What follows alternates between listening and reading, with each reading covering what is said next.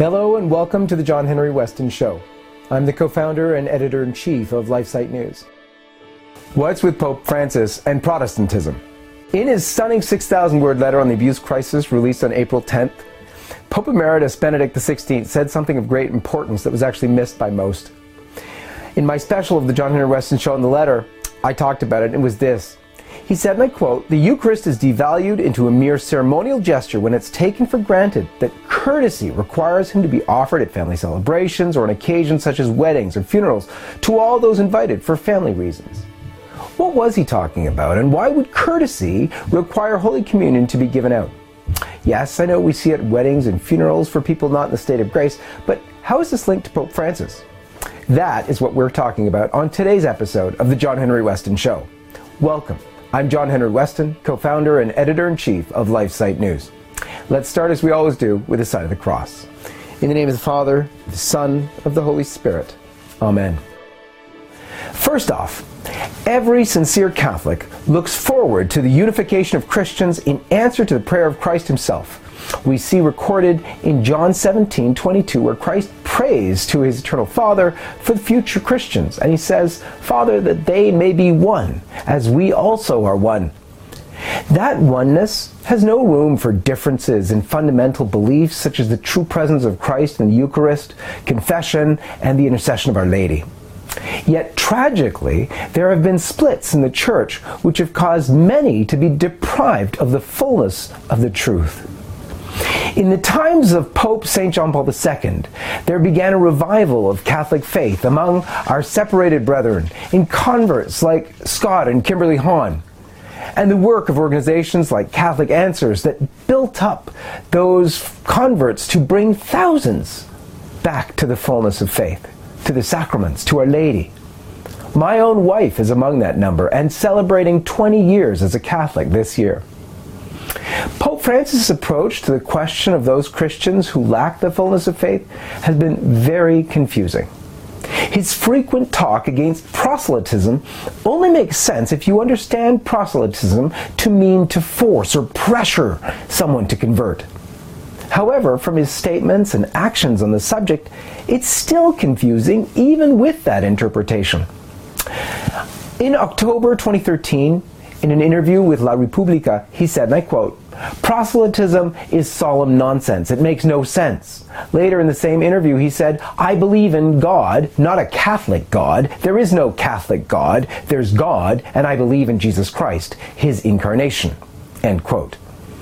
And here is the Vatican English transcript from October 2016, when the Pope was speaking in Georgia and Azerbaijan, where he again criticizes proselytism, saying that it's a very grave sin against ecumenism for Catholics to try and convert Orthodox. And I quote, "Let the theologians study abstract realities of theology, but what should I do with a friend, neighbor, an Orthodox person?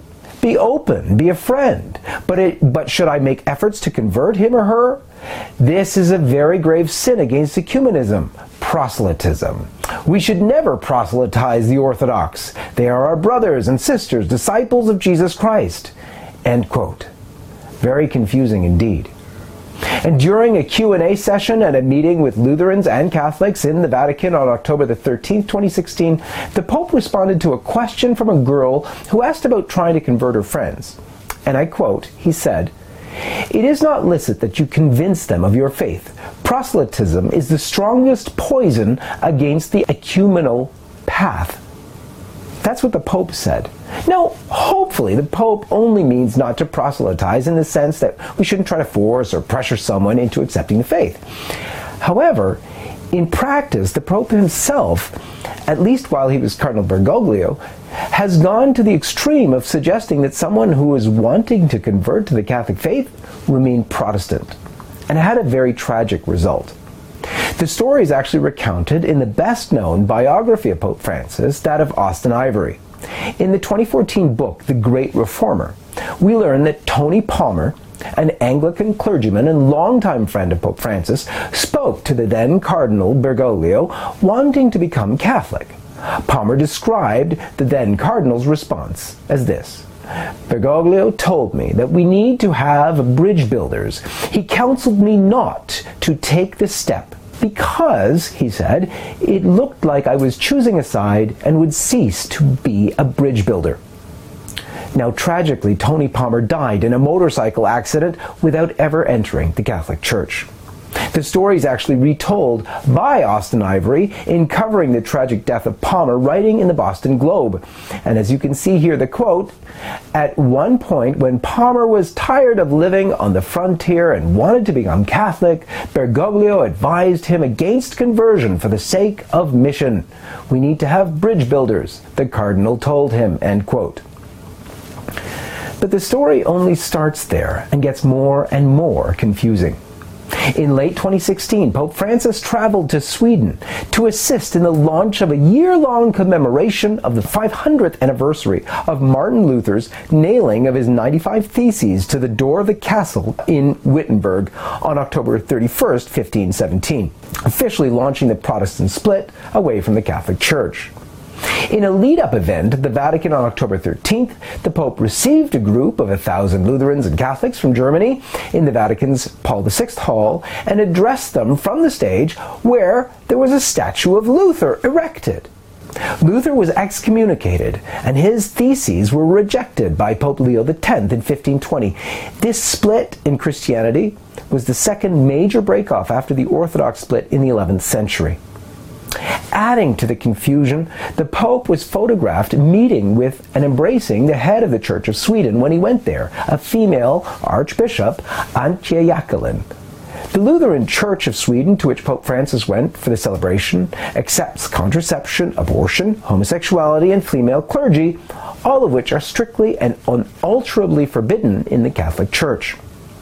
In a joint document issued by the Vatican and the World Council of Churches, Luther was actually called, and I quote, a witness to the gospel. The document states this, quote, "Catholics are now able to hear Luther's challenge for the Church of today, recognizing him as a witness to the gospel," end quote.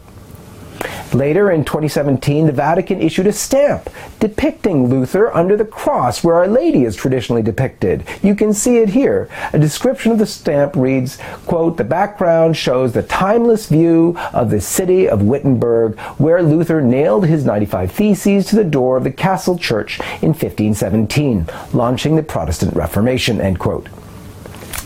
And now we come to the heart of the issue. Although for many of you it will be obvious that non-Catholic Protestants should not be given Holy Communion, let's quickly review some of the reasons why. St. Paul teaches in Corinthians 11:27-29 this, "Therefore whoever shall eat this bread or drink the chalice of the Lord unworthily shall be guilty of the body and of the blood of the Lord. Let every man examine himself before eating of the bread and drinking of the cup. For he who eats and drinks unworthily eats and drinks judgment to himself, not recognizing the body of the Lord." Most Protestant denominations don't recognize the Eucharist as the actual body of the Lord, but regard it as a symbol.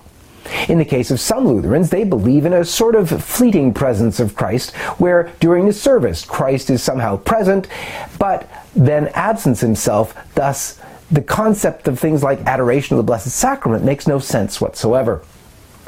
In a very real sense, they don't recognize the body of the Lord, in the words of St. Paul.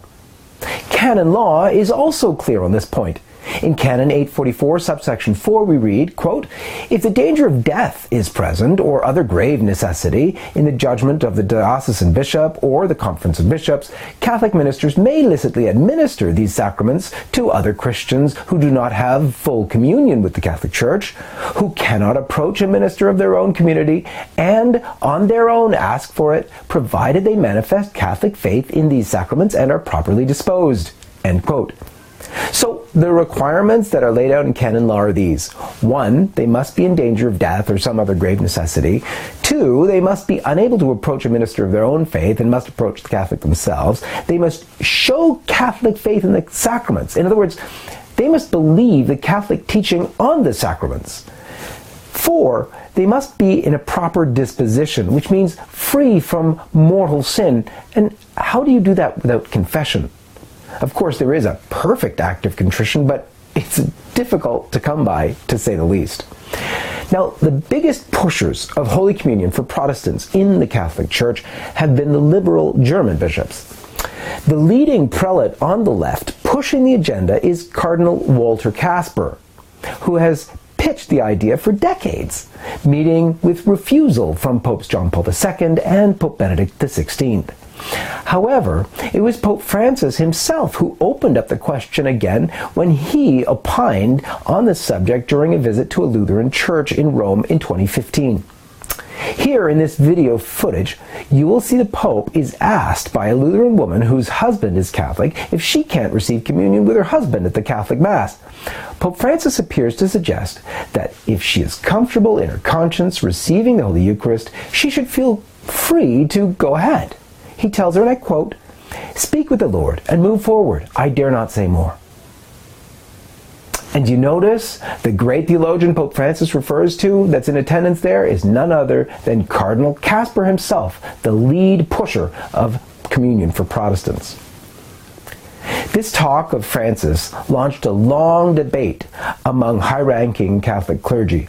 In fact, the head of the Vatican's dicastery dealing with the sacraments, Cardinal Robert Sarah, corrected the Pope pretty much head-on in an interview in which he said, intercommunion is not permitted between Catholics and non-Catholics. You must confess the Catholic faith. A non-Catholic cannot receive communion. That's very, very clear. It's not a matter of following your conscience, end quote. The German bishops pushed more and more for allowing intercommunion in the years after Pope Francis's 2015 address, going so far, in fact, as to vote for the proposal at their bishops' conference in February 2018. 7 German bishops wrote to the Pope to protest that vote. Cardinal Raymond Burke and Cardinal Gerhard Müller and many other bishops issued statements countering the proposal. When in May of 2018 it became clear that Pope Francis would not clear up the confusion on the matter, Cardinal William Jacob Eijk, Archbishop of Utrecht in the Netherlands, issued a statement saying Pope Francis's failure to give German bishops proper directives based on the clear doctrine and practice of the Church points to a drift toward apostasy from the truth. At one point, it appeared that the Vatican had rejected the German bishops' proposal for allowing Holy Communion for non-Catholic spouses. A letter issued by the head of the Congregation for the Doctrine of Faith took issue with a document of the German Bishops' Conference allowing for intercommunion. But despite the appeals for clarity, the seeming Vatican clampdown, the Pope actually announced his decision to allow individual bishops to decide on the matter for themselves. The Pope's surprise announcement actually came while he was on a plane in an interview.